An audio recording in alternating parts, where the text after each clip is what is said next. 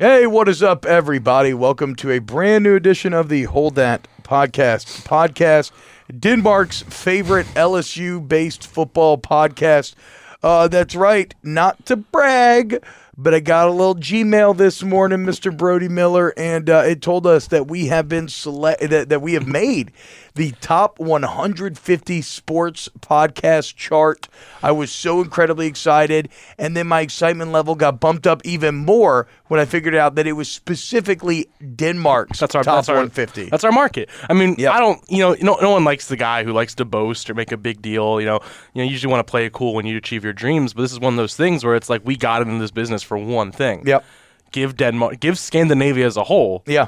The LSU podcast coverage they deserve. So for us to come in and achieve that in 6 months? It was my original mission statement. When you reached out to me. You're like, Yeah. I got an opening. You said Norway, but we'll get there. It's okay. Look, that was your thing. I'm a Denmark guy. Rome wasn't built in a day. Now there was Scandinavian podcast coverage. Yeah, exactly. So if you are listening from Norway, I really backed y'all in the kind of creation of this show. So if you can maybe juice us up a little bit. That'd be really appreciated. And if you're listening in America, it's not that we don't like you. It's just that this show maybe isn't necessarily fully for you. That said, feel free to rate and review if you enjoy. Quick follow-up. Do we think that means that Denmark liked The Last Jedi?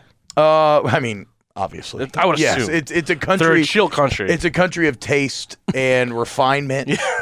And are we alienating our other European countries? Happiness value. Aren't like all those Scandinavian countries like the best place to live? I mean, I guess Denmark's like the happiest country on earth. Yeah, it turns out it's really easy to be happy when you only have like a few thousand people. And they don't there's so many things like they don't have homework. And everybody has situation. Same cultural background. Yeah, it's so easy to get along. No, but here's the question though. Should we double down on Denmark and Scandinavia and just say screw the rest of Europe, or should we try to broaden our Europe attack? No, look. I don't want to fight the war on too many fronts. That's all I'm saying. I don't want to get You're making a classic Hitler move here. Okay, you got to chill out. It's not the first time I've heard that. No land wars in Asia. Okay, whether it's Napoleon, Hitler, it's got them all at one point or another. The only guy that got it done was Genghis Khan.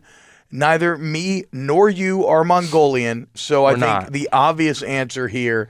We have to start with Scandinavia. Start there. And once we've hit all top 150 charts in Scandinavia, then we can move into Western Europe or we can move east. I mean, we got to build up our Navy at that point. Yes, exactly. So welcome into the Hold That Podcast. We are back. Remember, so Brody Miller from The Athletic. If you don't know, if you're just joining us for the first time, welcome in. Brody writes The Athletic. You should subscribe to The Athletic. It is the best sports site out there right now, and it's not even close. And I host a radio show, and you should buy all your specialty meats from Hebert's Specialty Meats in Bocage. So you want some stuffed chickens, you already know where to go. And we're selling crawfish now, so hit that up. All right, Brody, didn't look like we were going to have any news. We got saved. It's been this long thing of every week. It's like we're going to hit a week soon where we're screwed on what to talk about. But even then, we'll bullshit around. And maybe we don't do an hour on those weeks. But this is something that I've thought about a lot. And it's funny because I was actually thinking about this yesterday before I saw this news. I've just been putting it off, though. Yeah, no, and I figured that maybe because you're kind of a rookie and I'm like the old salty vet in this business and I'm just kind of showing you the ways and showing you the ropes and everything. You've shown me nothing. The news cycle will provide. Yes. With something as big as LSU, it always does. So we give thanks unto the heavens because the news cycle has once again provided. And the passing game coordinator is now set. Scott Linehan has been chosen. Speaking of grizzled vets. For the LSU passing game coordinator. And I think we're on two different wavelengths a little bit here. Which is fun because I don't think we disagree. I just think I have a little more skeptical than you. Yeah, absolutely. But then we also sometimes have the problem of both being so open to things, and then we kind of don't disagree a lot. So maybe today we'll get into some more disagreements. We're due. Our fans deserve it. I agree, especially because I will smash all of your dumbass points that you try to make. T-Bob, you're 0 for 4 on hills you really try to die on with me. Whenever you really set your feet on an argument, you almost always lose, whether it's democracy or John Favreau. No. Those were tied together. Those were tied together. No, they okay? weren't. They were. You thought they were tied together? Yes. Remember, we closed. They were like a month apart. We closed the John Favreau argument All by. right. Yeah, you won this one. Yeah, you questioning. About time. You said so. Yeah. Anyway. Point being, I've won every argument that we've ever had. Almost never won. And I'm going to win again today. Okay, so I'll do the opening statement. Go for it, buddy. I'll let you have the ability to rebut. All right, thanks. Because the interesting of Scott Linehan hire has been very intriguing. It has. And people have not liked it. And I actually used what you told me on the podcast last week in order to support my point.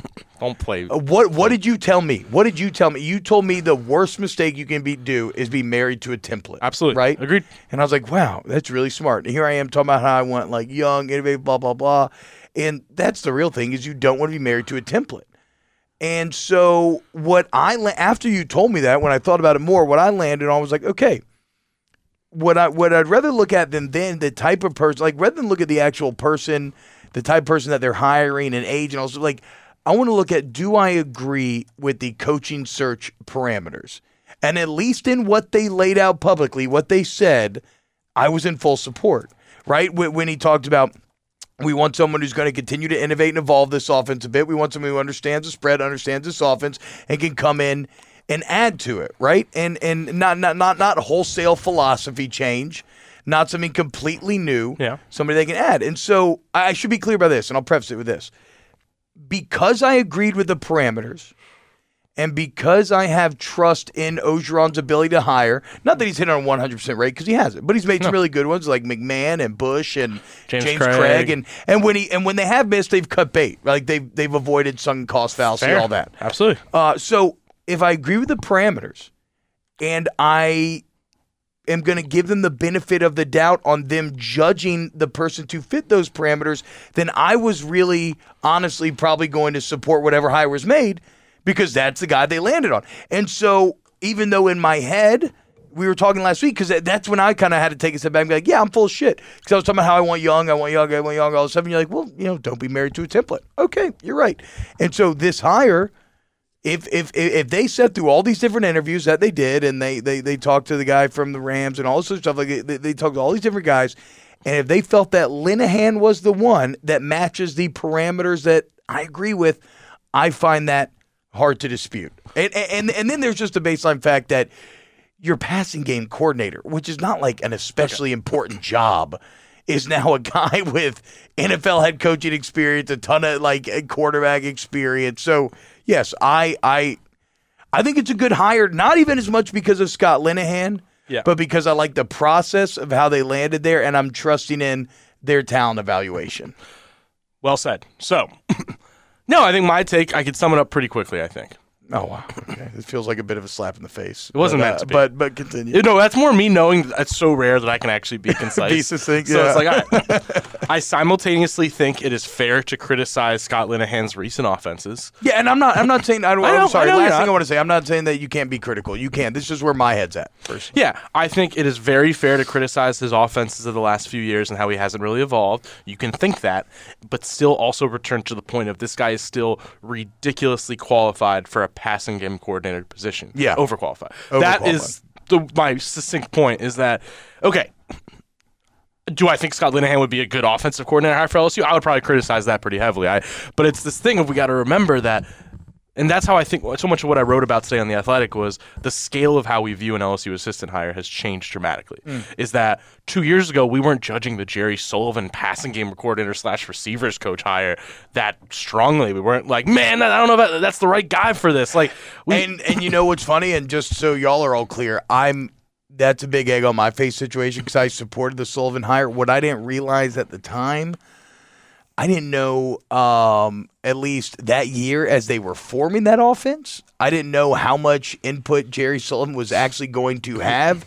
And his takes on what a passing offense should have been were way off. They were way too old school. Like, I thought, yeah, man, he's got all this experience. He can really get the most out of these receivers. Yeah. But that translated to him he did a lot with the receivers. No. Oh, yes. I'm sorry. You're right. Yeah. No, but that needs to be added because that's lost in the shuffle because his actual technique training of receivers was great. his scheme was garbage. Yeah. He wanted to run 7-man protections and just feature like Justin Jefferson, Yeah. and it's a 90s way of football offense. Yeah. Yes. Yeah. And I didn't. I was wrong. I was wrong on the Sullivan one. And I didn't even want to. The point of me bringing that up wasn't to focus on what we think of Jerry Sullivan. It's to say that like nobody was judging a passing game coordinator hire of Jerry Sullivan that intensely. Yeah. It was like, oh, it's an assistant, it's a veteran guy, good call. The scale has changed now because Joe Brady turned out to be this wonderkind 29-year-old hotshot, and all It's Wunderkind, but continue. Is it really? I think it's a German word. I don't know. I've always said Wunderkind. I like it. I'll do that because that way you're playing it safe and like you can pretend you're kidding. Yeah. If it's wrong. No, I'm pretty sure it's right. I'm pretty smart. I'm just saying it's a win-win. This is how we break into Germany, by the way. I just started our Western expansion. Started it on my own executive call. All right, good, because I have a lot of Turkish humor coming later in the show. Oh, you hear that, Istanbul? You're next.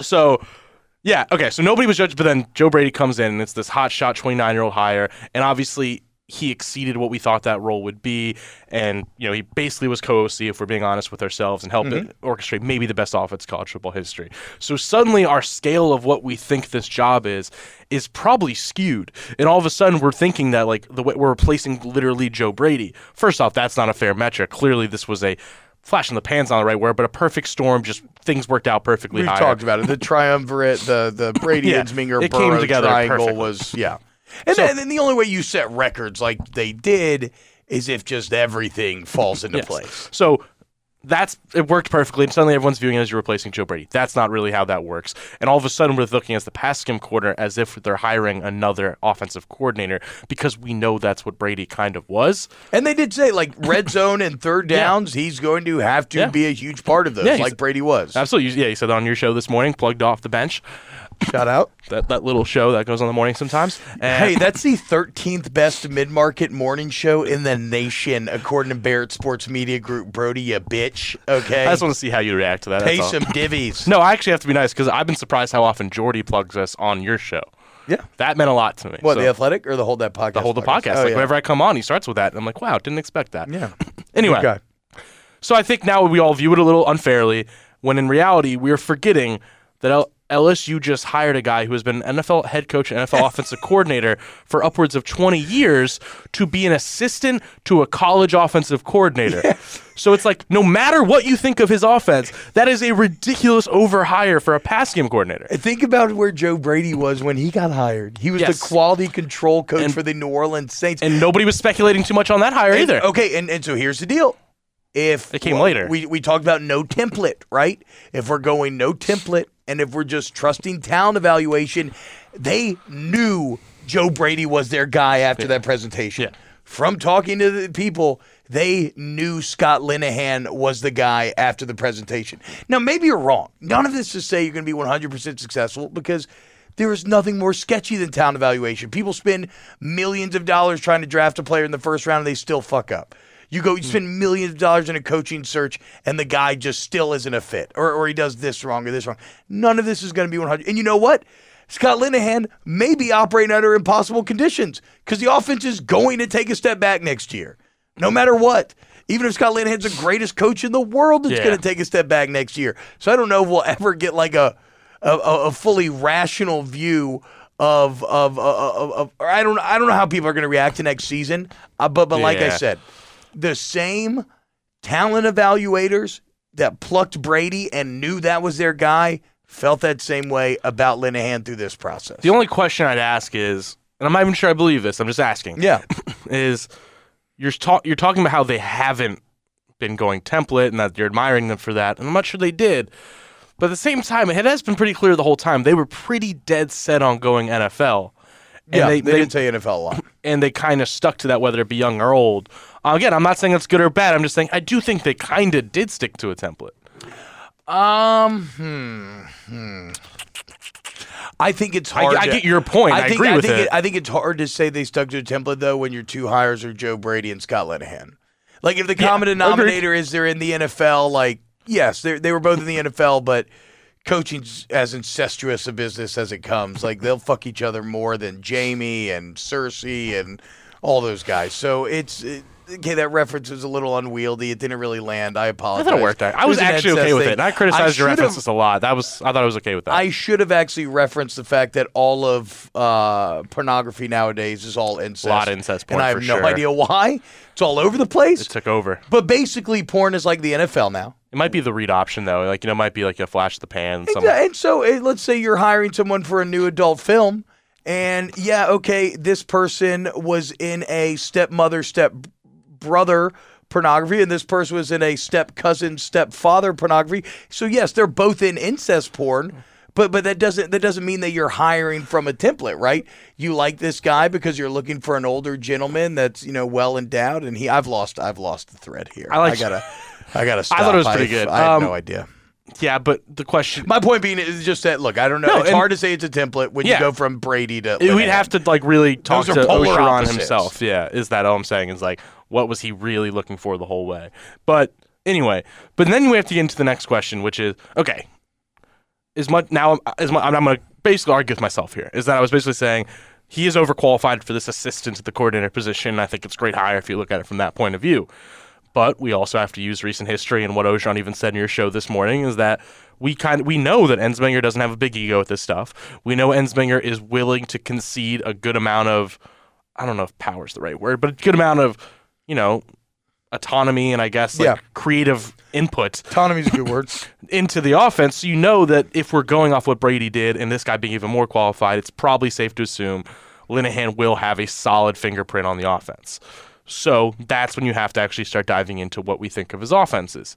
And listen, I'm not somebody who likes to get into, I don't want to judge somebody by 1 year, especially when he's been doing this for as long as he has. But you look at the way he left Dallas.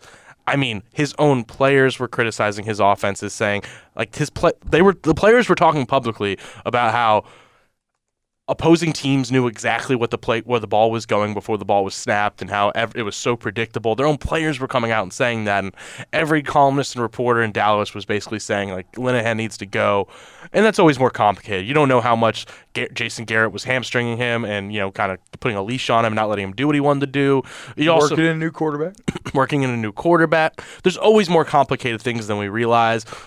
But it is there's an interesting parallel here of, I understand why they ran the ball like they did. The Cowboys, for at least a few years of that stretch, had the best offensive line I can remember seeing, honestly. That was an elite offensive line. Ezekiel Elliott, DeMarco Murray.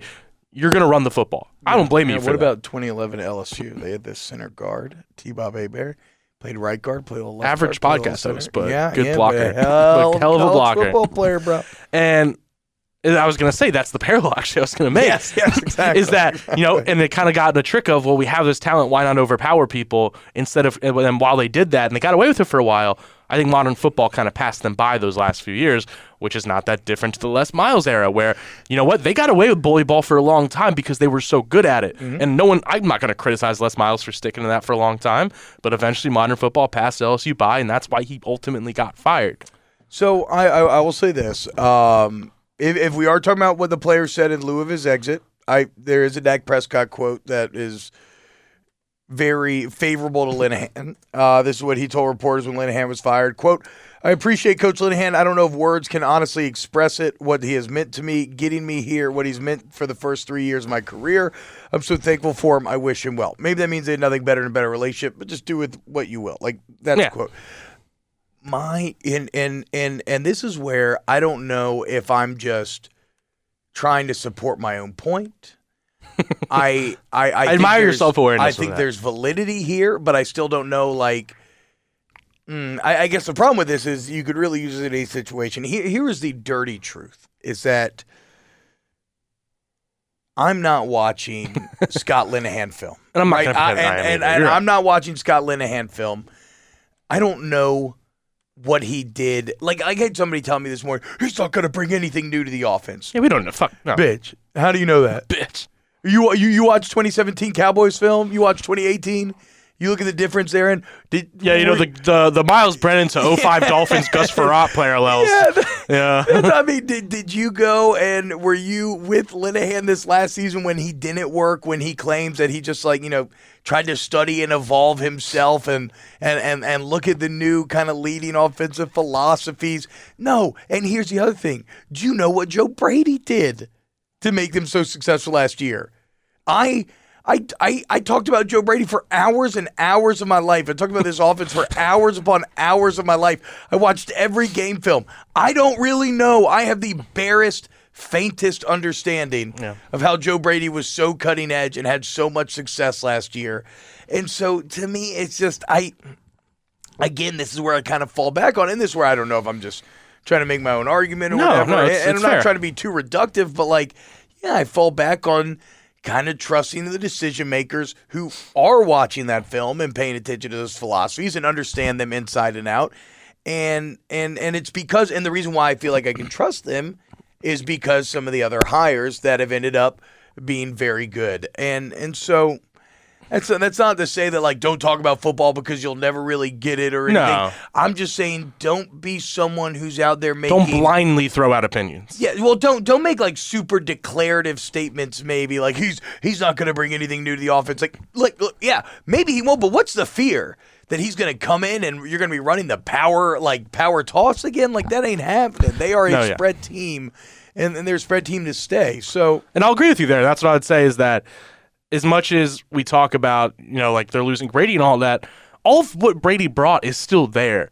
Brady's leaving and you're losing that mind, I guess, on a day-to-day basis, and that hurts. But everything that he brought, the schematic knowledge, the updating of this offense, the playbook, that's all still LSU's. That's there. They're not losing that. And now they're bringing another guy with another set of ideas to kind of, and Orgeron even said that at his signing day press conference. We're looking for different ideas. We're looking for things that can add to our already great offense. So it's not like you're forgetting what's happened. You're adding what Linehan brings. And he told you this morning, one of the big appeals was his expertise on third down in the red zone. Yeah. I looked it up to see how he did, and in his 5 years with the Cow, and by the way, because Joe Brady called third down the red zone, Ed Orgeron's admitted that, and LSU became, I don't think they ended up the number one technically red zone offense in the country, but I think in most practical terms, they were probably the best red zone offense in the country. Yeah, they were great. And you look at his 5 years in Dallas, and it's a little up and down, but in 3 of his 5 years in Dallas, they were number 2, number 5, and number 7 in the NFL in touchdown percentage in the red zone. Oh, well. They're down the other 2 years. They were having a great running game, I always tell. I was going to say, because the other 2 years, they were number 30, number 26, so there's a little up and down. I'd also go back to a thing that I think is worth pointing out that benefits, that will back up both the skeptics and the believers here, is that he was 5 years in Dallas. His offensive DVOA, which I love talking about SP plus with college football. It's opponent adjusted. It's a heavily opponent adjusted, really smart NFL Football Outsiders metric. And his 2014 and 2016 offenses were number 4 and number 3 in the NFL. They were among the best in football. Even his 2017 offense was number 10. 3 of his 5 years, he had great offenses. But the other 2 years, he was number 31 and number 24. So he's just kind of been up and down in Dallas, which a lot of factors go into that. There were some years where he had no receivers. There's a lot that factors in, and I'm going to give him the benefit of the doubt. I'm just saying I think history shows he didn't really evolve much. Yeah, we'll as far as the evolution goes, yes, I can't sit here and stump for him, right? Yeah. We'll see. We'll have to see. They said, that's the thing, the parameters they let out, they said they wanted innovative. They said they wanted someone who understood the system and can add something new. And if they believe that's the guy, I'll support him right now. Now we just got to see it. So we're not going to know. Maybe spring ball starts to give us a little taste of what wrinkles he's adding. What's interesting, though, you mentioned him being overqualified. Now, what did you see anything? So have you heard about the 3 analyst hires, Russ Callaway, Carter Sheridan, Tyler Tettleton? Yeah.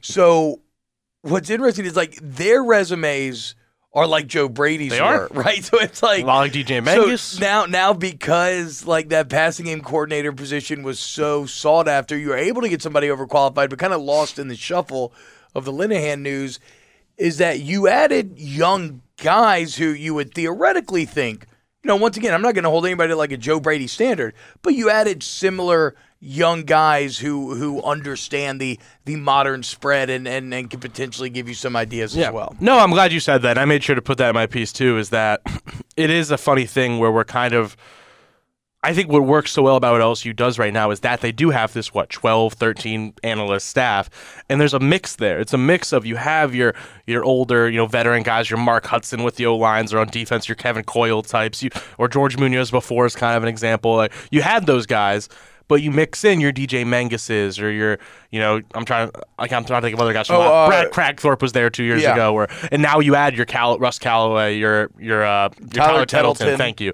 Who Tyler Tettleton has a very similar path to Brady, even in that he GA'd at Oklahoma and then was quality control with the Browns. Now, obviously, that's not learning under Sean Payton on the NFL level. But no, it's a similar path. But and he has the pedigree. And so I mean, the point is you have a mix of old and young and new ideas, and those analysts aren't going to be guys coaching people on the field, but they are still bringing a lot from a scheme point. They're scheme guys. They're all those things. You're going to have a mix of ideas there. I guess the question is though, like how much.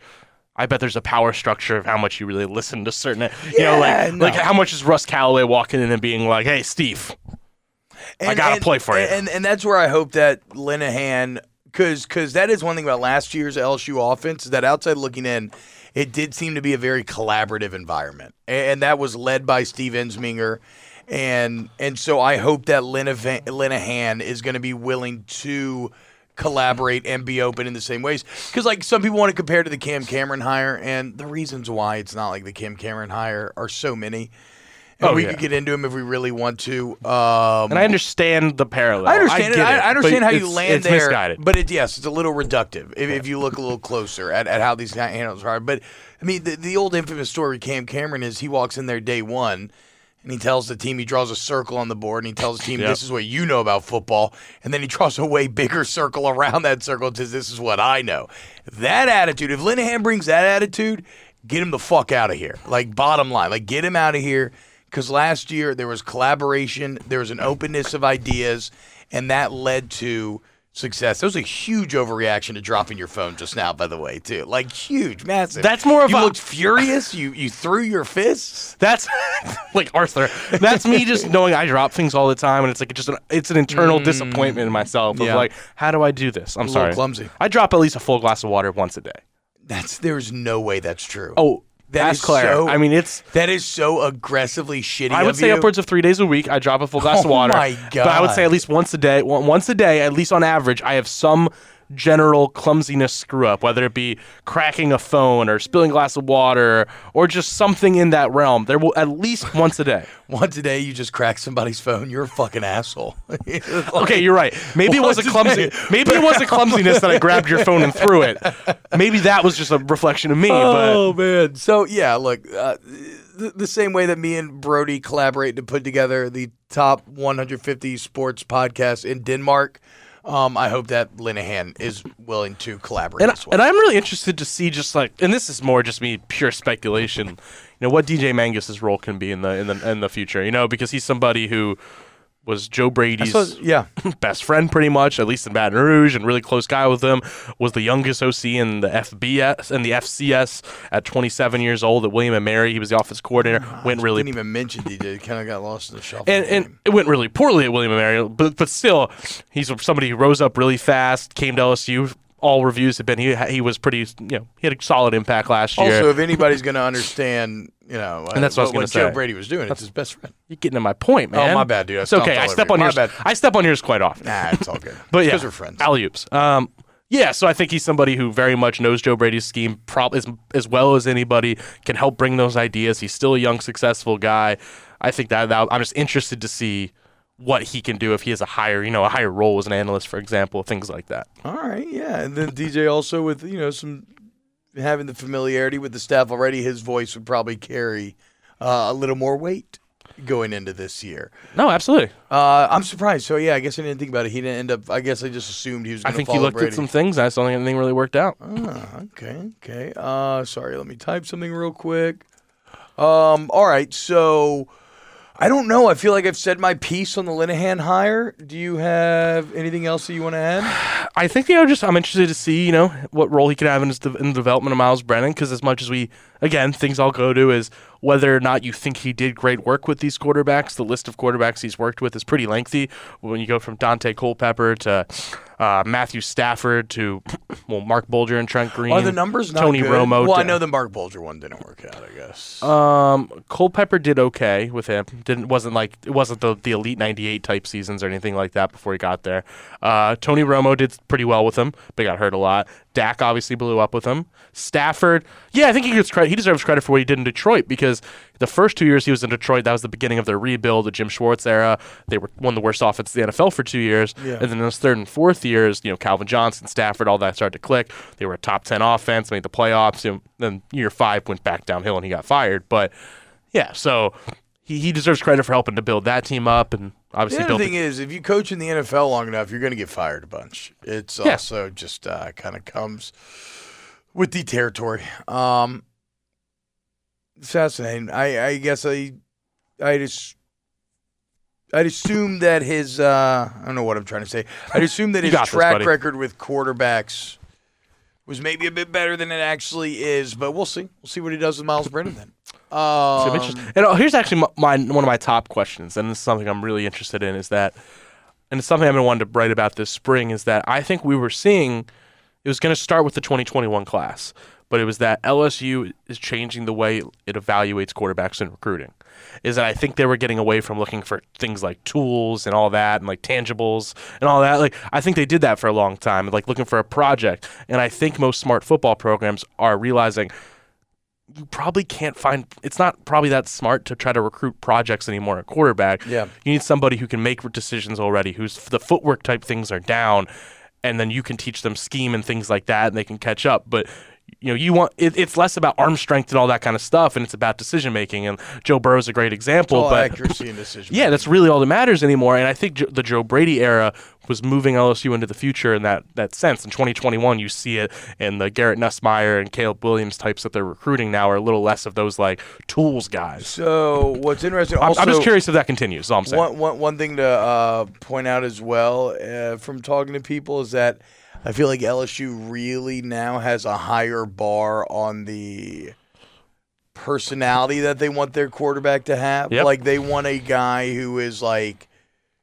you can't be getting in any trouble. Like, you can't be missing any class. Like, you have to be the full-on Joe Burrow lead by example type of guy. That's gonna be a big test for Myles Brennan. Is he there yet? You mentioned Nussmeier. I'm sorry. I'm looking for. Ooh, fun fact! You know who his dad was a quarterback coach for? Head coach Scott Linehan. There you go. Is that what you were getting at? I actually didn't see that coming. No, we're good. We're good. So Linehan was the wide receivers coach. This comes from my guy Ruben Patel. Linehan was the wide receivers coach at Idaho, and their quarterback was Doug Nussmeier. And then when Linehan was the head coach of the Rams, the quarterback coach was Doug Nussmeier. And then Linehan and Nussmeier both coached with Saban somewhere along the line. I don't know where. 05 Dolphins. Yeah, and then now Nussmeier's son maybe being recruited. Yeah, we'll be interested to see if Nussmeier's the main target. I mean, I think Caleb Williams is probably the main target, but yeah, Nussmeier's probably the next guy. Yeah, so that's all I have on Scott Linehan. One, so also, like, when you talk to people, if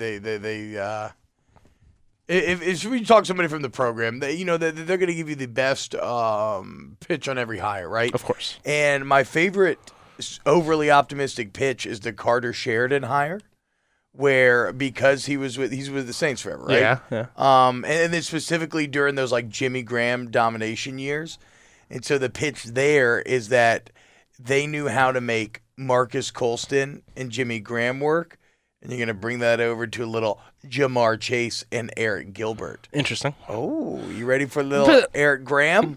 How big of a son? I know, I know your counter already is going to be like Carter Sheridan is going to devise every tight end route that is going to be run in this offense. Yeah, Brody. Wasn't Carter Sheridan the assistant receivers coach? Chill out. I'm just saying. That's not the point.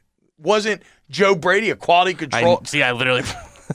I love that can just be what people say forever now. Any hire ever. It's like, wow, so we hired my 4th grade teacher to be the O-line coach. And it's like, well, have you heard about Joe Brady? Yeah, exactly. If you want to shit on someone for being overqualified, you bring up Joe Brady. If you want to justify someone being underqualified, you bring up Joe Brady. Joe Brady ruined hiring in Louisiana for the next 2 decades. He really did fuck, like you pointed out earlier, he fucked with the perspective of everybody on these hires. Absolutely. First of all, This guy doesn't even wear cool shoes. Oh God, he did have Joe. Definitely, it was. I found Joe to be a pretty intimidating character. Not like physically intimidating, but just one of those guys who. And I went ate with him one time and talked to him a little bit here or there, but just one of those guys who. He's a cool guy. He's like you're a bitch. I'm the fucking man. I'm just like, I'm sorry. Yeah, you're right. You're absolutely right. The glasses are the real fuck you touch. Yeah, I know. Being an alpha while wearing those glasses. Yeah, it was well done. We're going to miss you, Joe Brady. Enjoy. Yeah, I think you and Matt Rule are going to do cool things in Carolina. But it's okay because we got Scott Linehan now, which Brody's been watching the film. And so he gave you all the breakdowns. So we'll see how it works out long term. Before I want to talk a little XFL, but before we get there, Are we? Because we can be in on the ground floor. We're actually going to transition to an XFL podcast. That's what we do with our off season. All right. Yep. And we're going to be in the ground floor of that podcast. I love again, it. So look forward to it because we're going to make a lot of money. But before we get there, other notes on LSU. Yeah, hit me up with anything, man. Just rapid fire at me. Doing a little investigative research. I may have a lead that I think their head is at maybe playing Tyler Shelvin and Apu at the same time on the field in that 4-3. Having one at the 3 and one at the shade. And that sounds pretty hot to me. I know, and that's something we brought up, I think, a week or two ago, was can you do that? Like, how do you get away with doing that? And what you've mentioned here, I think, is really interesting, is that, I think they are two of the 6 best players on this defense. You want them both on the field, but it's just tough because you don't, it's like you can have 2 nose guards off. And so if they think they can get away with that, and they both are more athletic, they're huge guys. People assume they're not. They are pretty athletic.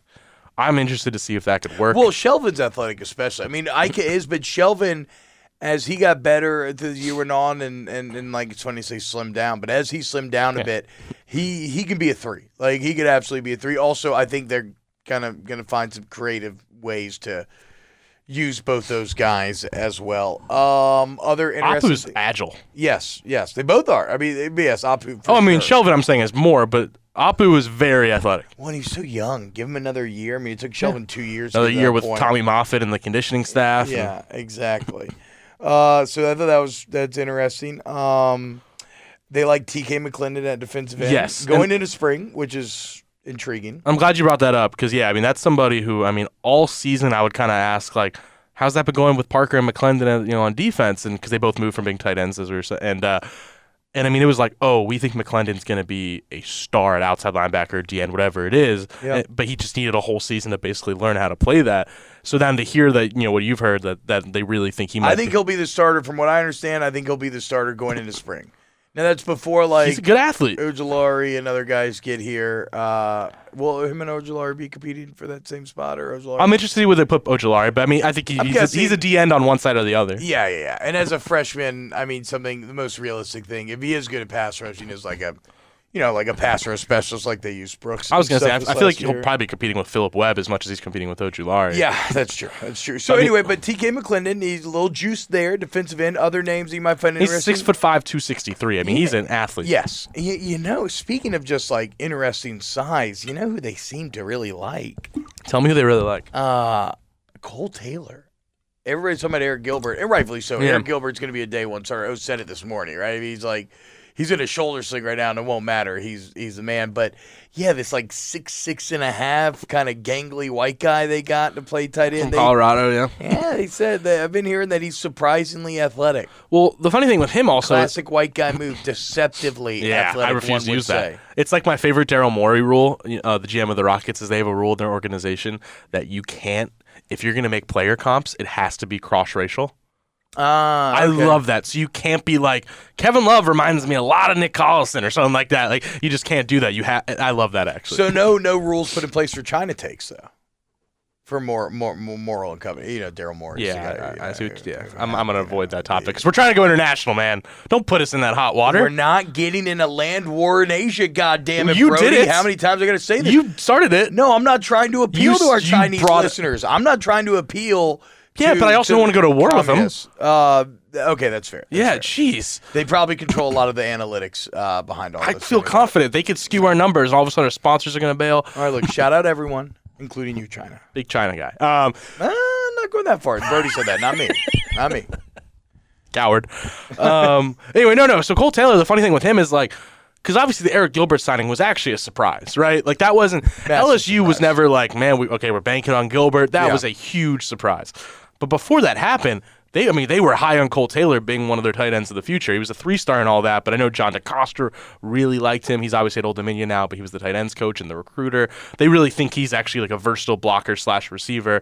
So it is funny that he's now, once they got Gilbert, he became just like yesterday's news and this kind of no-name guy, and he's one of the lowest ranked guys in the class. But that's another thing that's good to hear that you've got updated information on. Especially because he's already here, right? Cole Taylor? I don't know. I'm looking up early enrollees right now. The only reason I'm saying that because I don't think they'd be talking about how happy they are with him if they weren't getting eyes on him, right? Would you like me to just list the 7 early enrollees so we know it for future reference? Would love it. I love when we team up like this. Eric Gilbert, Elias Ricks, both have shoulder operations, as said on your show this morning. Claire. Sorry, continue. Jordan Tolles, BJ Ojolari, Max Johnson, Ollie Gay, TJ Finley. So Cole. I said I cared, and then I didn't listen. So Cole Taylor was in that? Nope. He was in that group? He was not. Oh, he's not in that group? He's not an early enrollee. Oh. Huh. I wonder why they're so high on him. I was going to say he was going to have a chance in spring to maybe earn some playing time, but I guess not. Wait, he is an early enrollee. 24/7 Sports just doesn't have it. I should also know this. That's part of my job. Now you just threw Shea under the bus like that? Yeah, I could have war with Shea. Damn, dude. No one wants to go with war with Shea.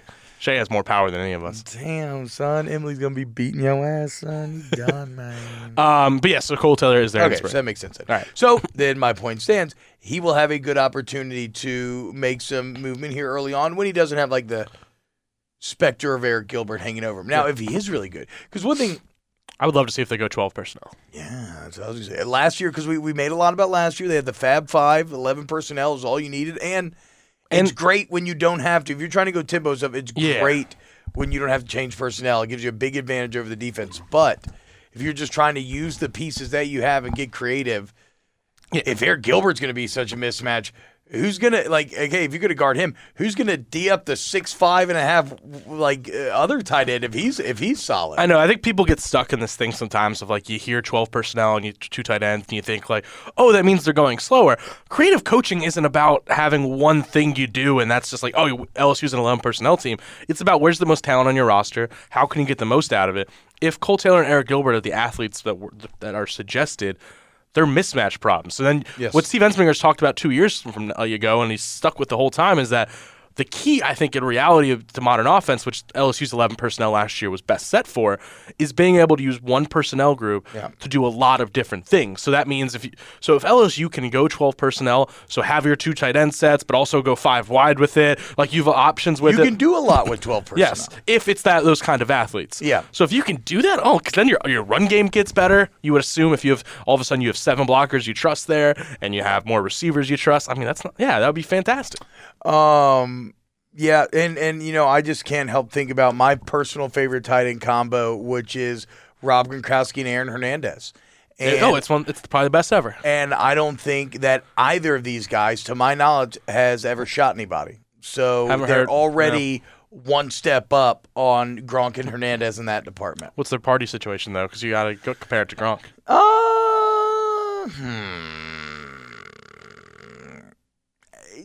Colorado, man. They have fun in Colorado. That's more of a mellow party. White guy. They like to, That's more of like, you're not getting in trouble if you're from Colorado. I can see it. You're like, hey, do you want to chill in my dorm?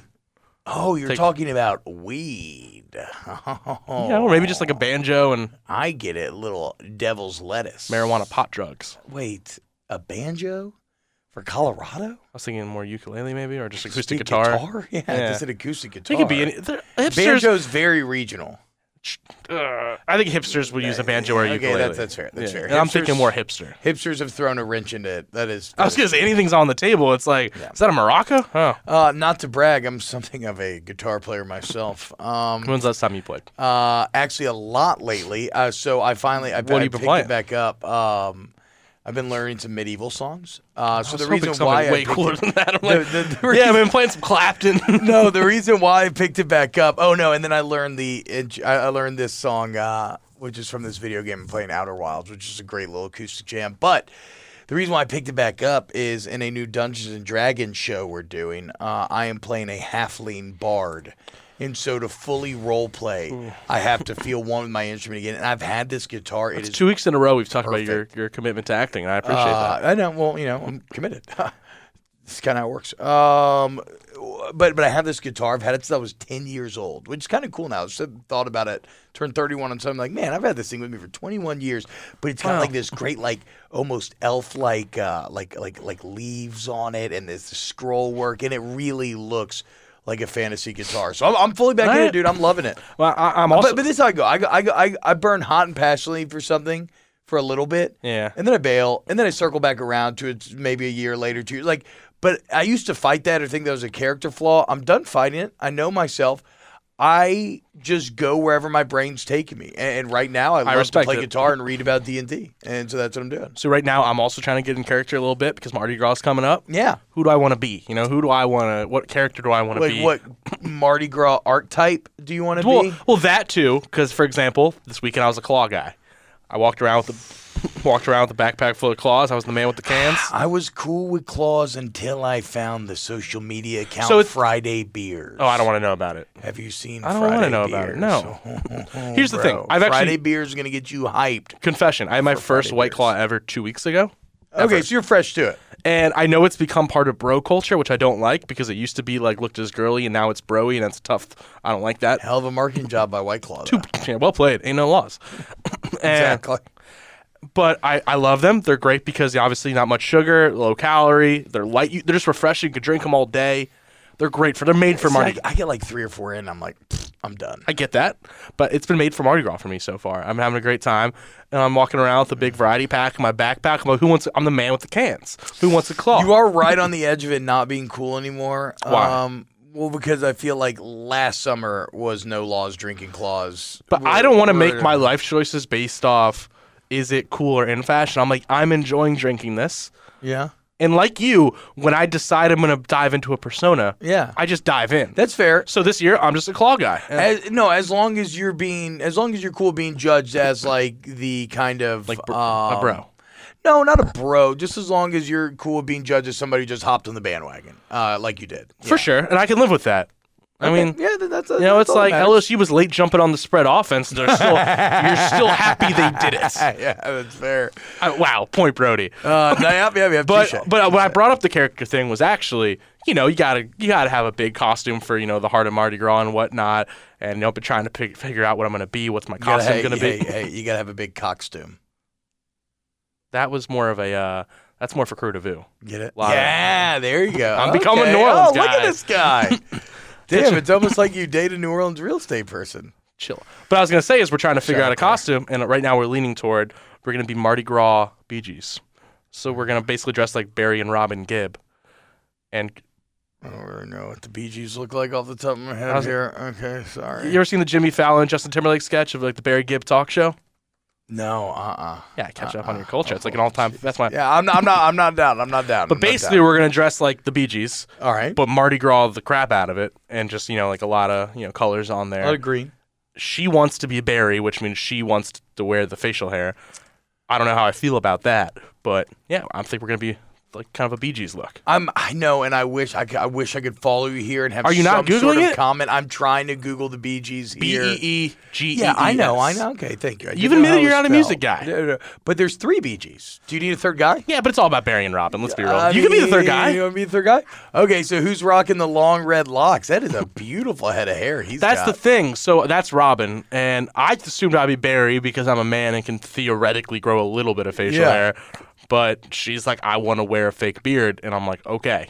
I always love it. It always gets cool points in my book when you have a woman who's willing to go like she kind of aggressively. She wants to dive into the weird more than anybody I've ever met. Yes. In their Halloween costume, like one of my favorite wife's costumes, couples costumes that we did.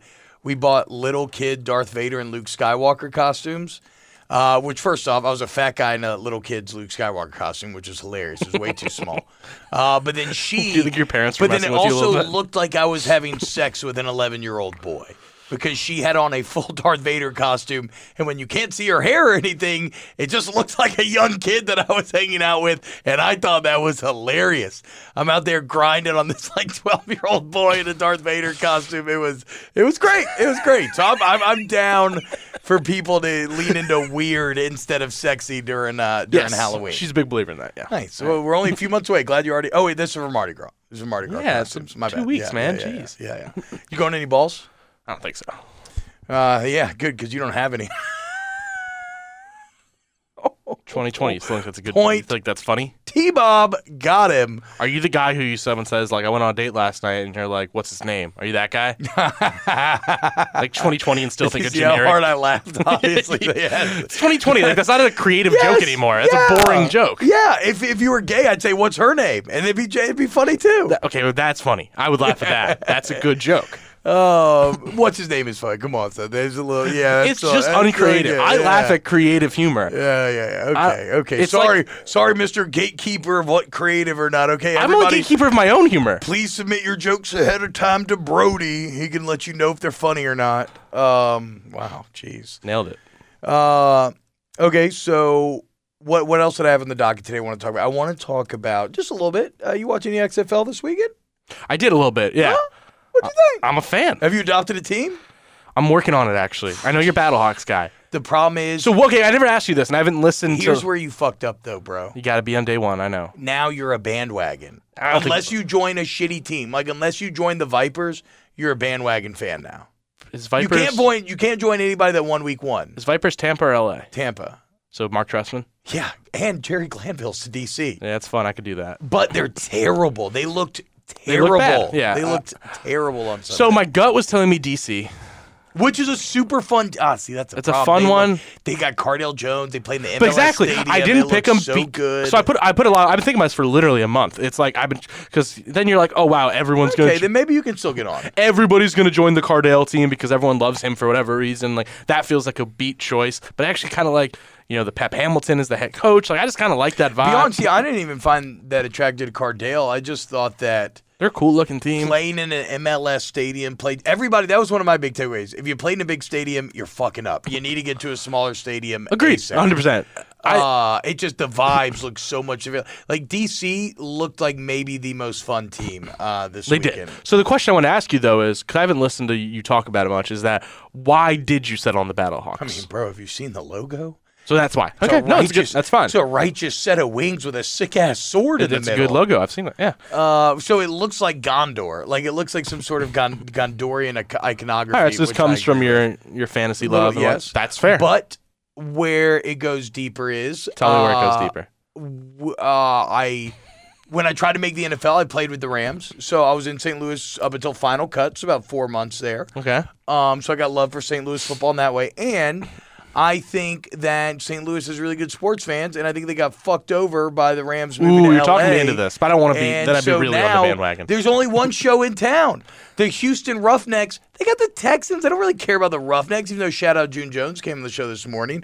The Dallas Renegades. Yeah, they got. That's awesome. He used to coach my old man, so I had some inroads. Cool. I had some All inroads right. That's awesome. To getting June on the show, But yeah, I asked about Glanville's double headset, and he had the explanation. Actually, he talked to Jerry about it. It was just that one of the headsets broke. I don't understand why Jerry kept it on. Maybe it was for the mic. Maybe like the weight of it. Yeah, but anyway. So I like June Jones, but the Roughnecks got to compete with the Texans. The Renegades got to compete with the Cowboys. DC's got to compete with Washington, their NFL team. Up in the Northeast, you got New York and everything going on there. St. Louis, you got the Cards, you got the Blues, and now you got the Battlehawks, baby. Also, their head coach is Jonathan Hayes. I'm a lifelong Bengals fan. He was the tight ends coach for 15 years in Cincinnati. And guess what else? What? Who's Jonathan Hayes' son? You bitch. I don't know. Jackson Hayes. Oh, really? Yes, there's hyper-athletic rookie phenom for the Pelicans. Hilarious. Yes, let's go. Now, question for you. Who did Jonathan Hayes beat on Sunday? Bob Stoops. Who gave Jonathan Hayes his first major coaching job? Bob Stoops. Bob Stoops at Oklahoma. The pupil has become the master. Who was shotgunning Bud Light seltzers after their road victory, only road team to win in the XFL Week 1. Nick Fitzgerald was shotgunning Bud Light seltzers in the locker room.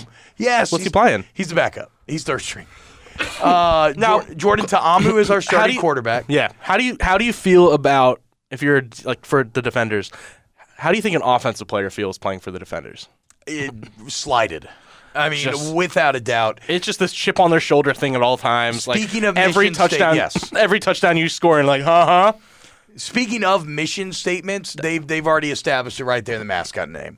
The names are all right. The names, it's kind of funny. I swear to God, I don't know if anybody else remembers. I mean, of course, other people remember these games, but you know, like the old NFL 2K games. Now they peaked with ESPN football, which was NFL 2K5. That was a masterpiece. They sold it for $20. It was just it was my favorite football game of all time. Same.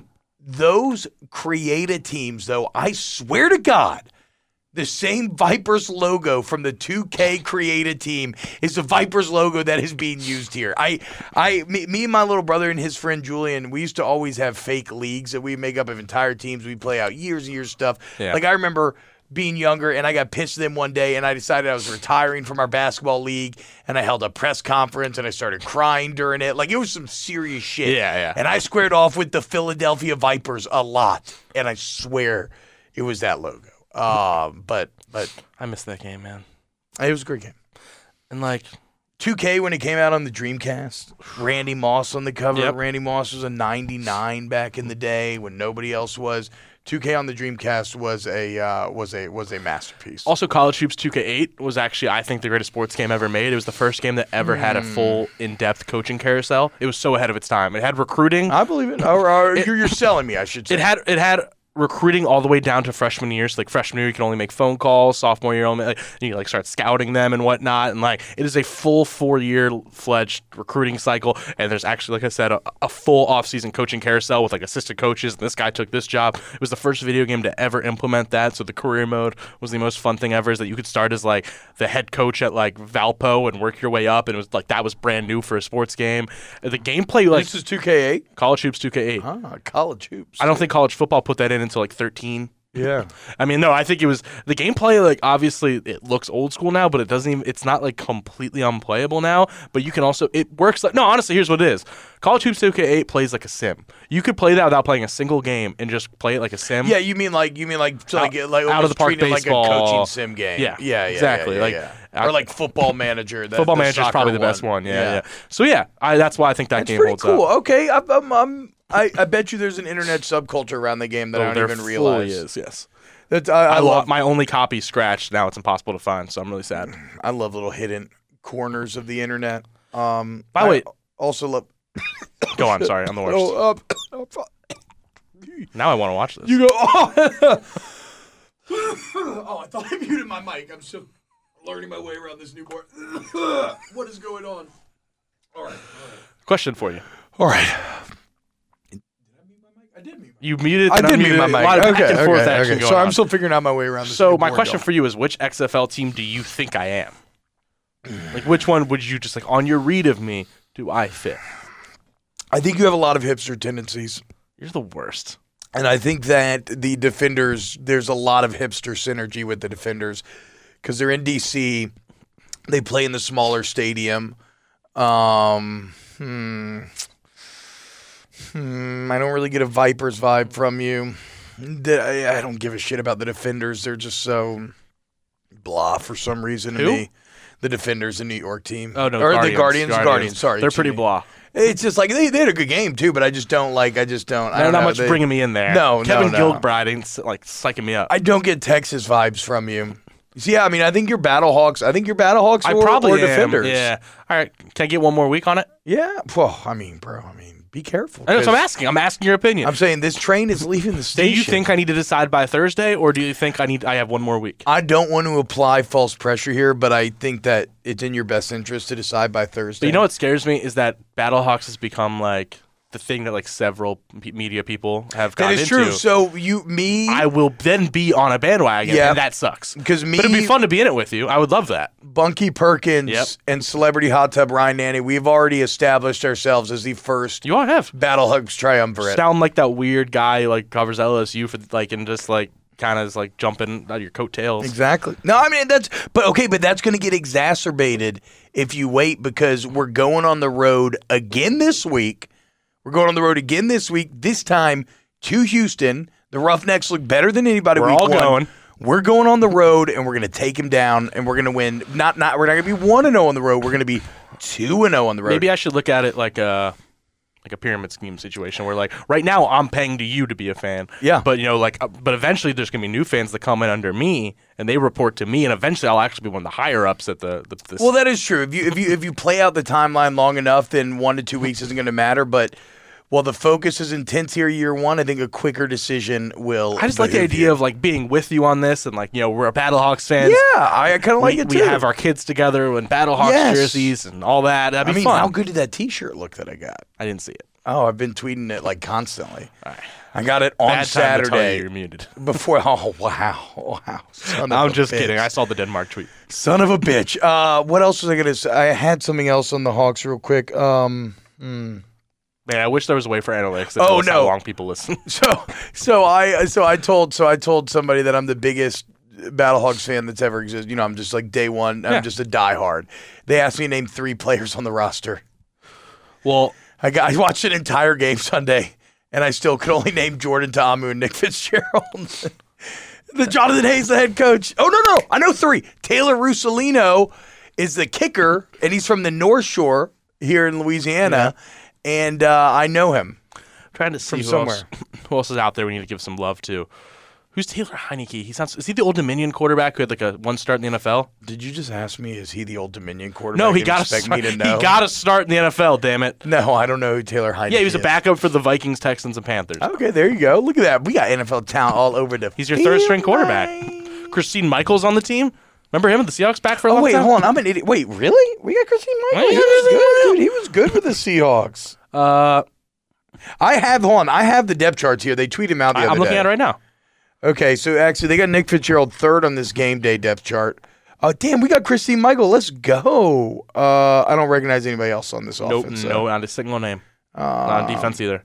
All right, well, we're going to know him soon. Yeah, wow. Wait, is Marquette King? Yes, that's our punter. That's right. We got Marquette Marquette King. Guy, right? Yes, all pro. He had an incredible punt. Yeah. He put the work in. Yeah. That's what the Battlehawks do. Yeah. Go Battlehawks.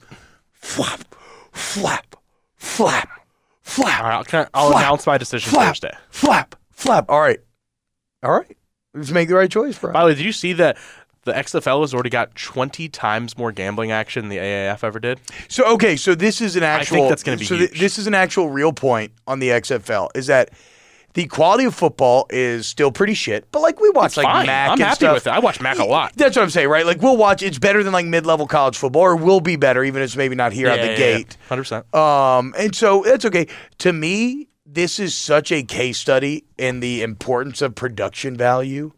Because that's the big difference with something like the AAF. Yep. Like, the infrastructure is different, but ESPN, so they have thrown a ton of money behind this thing. ESPN's thrown a ton of talent behind this thing. I hate saying talent. I should say on-air personalities. But some of their, like, young, it's like Mina Kimes and, like, Mike Gold Jr. and Cole. They're putting real people on it. It's like, they got their they got, like, the kind of the young football minds. And then, and then your SEC networks, like your Luganbills, your Tom Harts. So you got great on-air personalities. I like the idea of Steve Levy being the voice of it. Yes. Yeah, I love Steve Levy. Big Steve Levy guy. Super likable. Yeah. And so you combine that with just the production value of like letting us listen to the replays and interviewing people immediately after they fuck up, which is hilarious. Yeah. It's kind of like a dystopian like fake sports future where like it really is, which I love. It's like they were trying to plot like what would it look if someone was making a futuristic movie, what would be in it? Yes, exactly. Like, let's do it. And then the little kickoff wrinkles. That's a genius idea. And while we're on rule changes, if you don't go for 2, you're a fucking loser in the XFL. If you are going for 1 from the 2-yard line, first off, the XFL provided the coaches with numbers that show that analytically it behooves them to go for 2 from the 5. I don't know how the numbers worked out. I just read no. There have been economists who've done massive studies on the NFL. Well, I know in the NFL going for 2, yes, the point expectancy is technically higher than going for 1. Yeah. But that is both from the 2-yard line, right? So I know that percentages change when you go to the 5, but whatever. The XFL provided them information, says mathematically it makes sense to go for 2, and I love you, Jonathan Hayes, but you're running the ball from the 2 for 1 point. It's the XFL, bro. What the fuck are we doing? Now, are you a coward? Am I wrong? Can't you go for 3 too? Yeah, from the 10.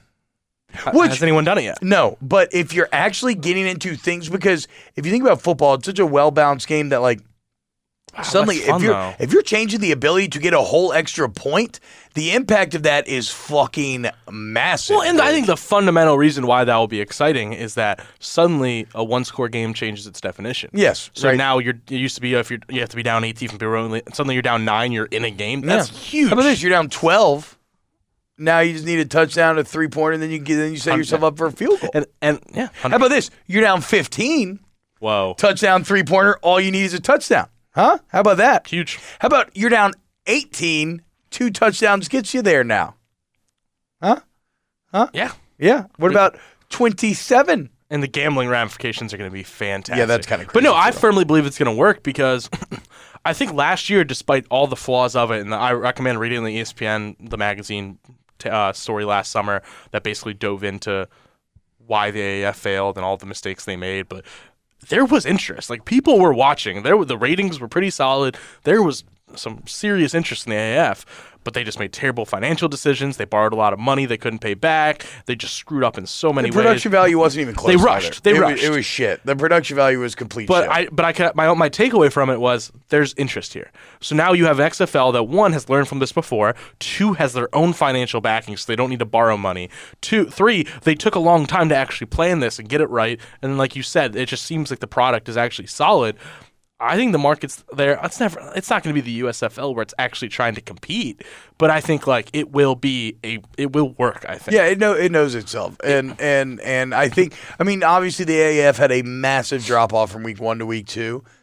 I don't think that's going to be the case because because the football games people were talking about weren't actually good last weekend. They really weren't, but it was still fun to watch because it had all these new ways of presenting football to you. So it's a case study in production value, and I was a hater when the XFL was announced. I was a hater. Like, I have been doubting this thing from the jump, and I think I'm wrong. I think the XFL is actually going to be fun. And this all started as an on-air bit, choosing teams and being this big Battlehawks fan, but now I'm kind of into it. I'm not enjoying this thing ironically. I'm actually having like legit fun with it. Like I'm excited to watch my Battlehawks go up against the Roughnecks this weekend. That's big. Yeah. Saturday or Sunday? I don't know yet. I don't know. Yeah. Come on, bro. I can only name like 4 I also players. love that format. I love that it's kind of like a NFL divisional playoff format of like 2 games each day. Yeah. And it's not overwhelming. It's so intimate. Only 8 teams. So you really know, like, you can really you can get some juice. You can get some story. Now they're going to try to some investment. If it succeeds, though, they're going to try to expand, right? No doubt. For sure. What cities do you think would get it? A lot of people say New Orleans. The thing is, every league wants to be in New Orleans, so that would be cool. But like, would people act like it would be a guaranteed home run? I'm not sure that New Orleans people would actually show up. I guess I just get so disappointed in Pelicans attendance. And granted, the Pelicans always haven't put the best product out there, but this is still, you have 2 professional teams in the city. And if the Pelicans can't even get good consistent attendance, can the AF? Maybe we're that football crazy that they could. I think Portland would be fun because Portland has a history of like hipsters will flock to this thing. Well, they're the number 1 soccer fan base because they love that. Yes. Now, but then you might be competing there, so maybe you don't want that. But Portland would be fun. Well, Memphis was great, but I wonder if they're avoiding AAF cities a little bit. You know what I mean? Memphis, they were the showboats back in the USFL days. Yeah, Memphis is a great one. Oklahoma City. That's a fantastic one. I mean, they would go crazy for a. That's a really XFL good call. Team. That'd be a good one. Maybe you mix in. Thank you. Point T-Bob. You have a lot of great points. So I win. Why do you win? I win the Scott Linehan debate on a cumulative point scale. I just won. Okay. Yep. Oklahoma City was the final piece of the puzzle. Some dumb you just can't argue. Yeah, exactly. How are you even going to debate that? You can't. Like, there's no direction. Like, I was doing so much mental gymnastics for a second there, and I got mad at myself. I'm like, why am I trying to make sense of this? There's no direction you can take that, just like there's no direction we can take this, except to tell you goodbye. Yeah. And we will see you next week. It's been a ton of fun. I don't know if the XFL talk is going to become a regular thing, but it is kind of the football hotness Give us feedback, right now. though. Let us know what you think. Yeah. Because it is going to be a weird offseason. Yeah, yeah. Well, it's like, we can force. I never want to force. Like, I want to force LSU conversation to an extent. But, like, even last week with the recruiting, right? Last week with the recruiting. We kind of talk just to talk. Yes, yes. And I regret it. I apologize to our listeners if you're somehow still here. Yeah, I mean, I don't apologize to y'all because, fuck you. But, wow, I'm sorry. I don't know why I said that. Except China. I got so aggressive. No, except Scandinavia and then except Western to Eastern Europe. So just Europe. Thank you for listening, for real, though, if you are listening. Why'd you say Western and Eastern? You mean Europe? I don't know. No. Because our plan, you said, was first to expand to Western Europe, and then I don't want to fight a war on two fronts, like you said. So first I want to go to Western Europe, take over there, and once we're in those top we're currently in Northern. Yeah, well then, exactly. Then we're going to go west, then we're going to go east, and yeah. And that is the Hold That Podcast. Thank you, everyone. Go to The Athletic and subscribe and buy your meats at Abear Specialty Meats. And what you're hearing there is Brody putting down his mic before it's turned off. I didn't put it down. Yeah. All right. Y'all have a great day. And we will see you next week. And as always, rate, review, share with your friends if you feel so inclined. Have a great day. Lady y'all.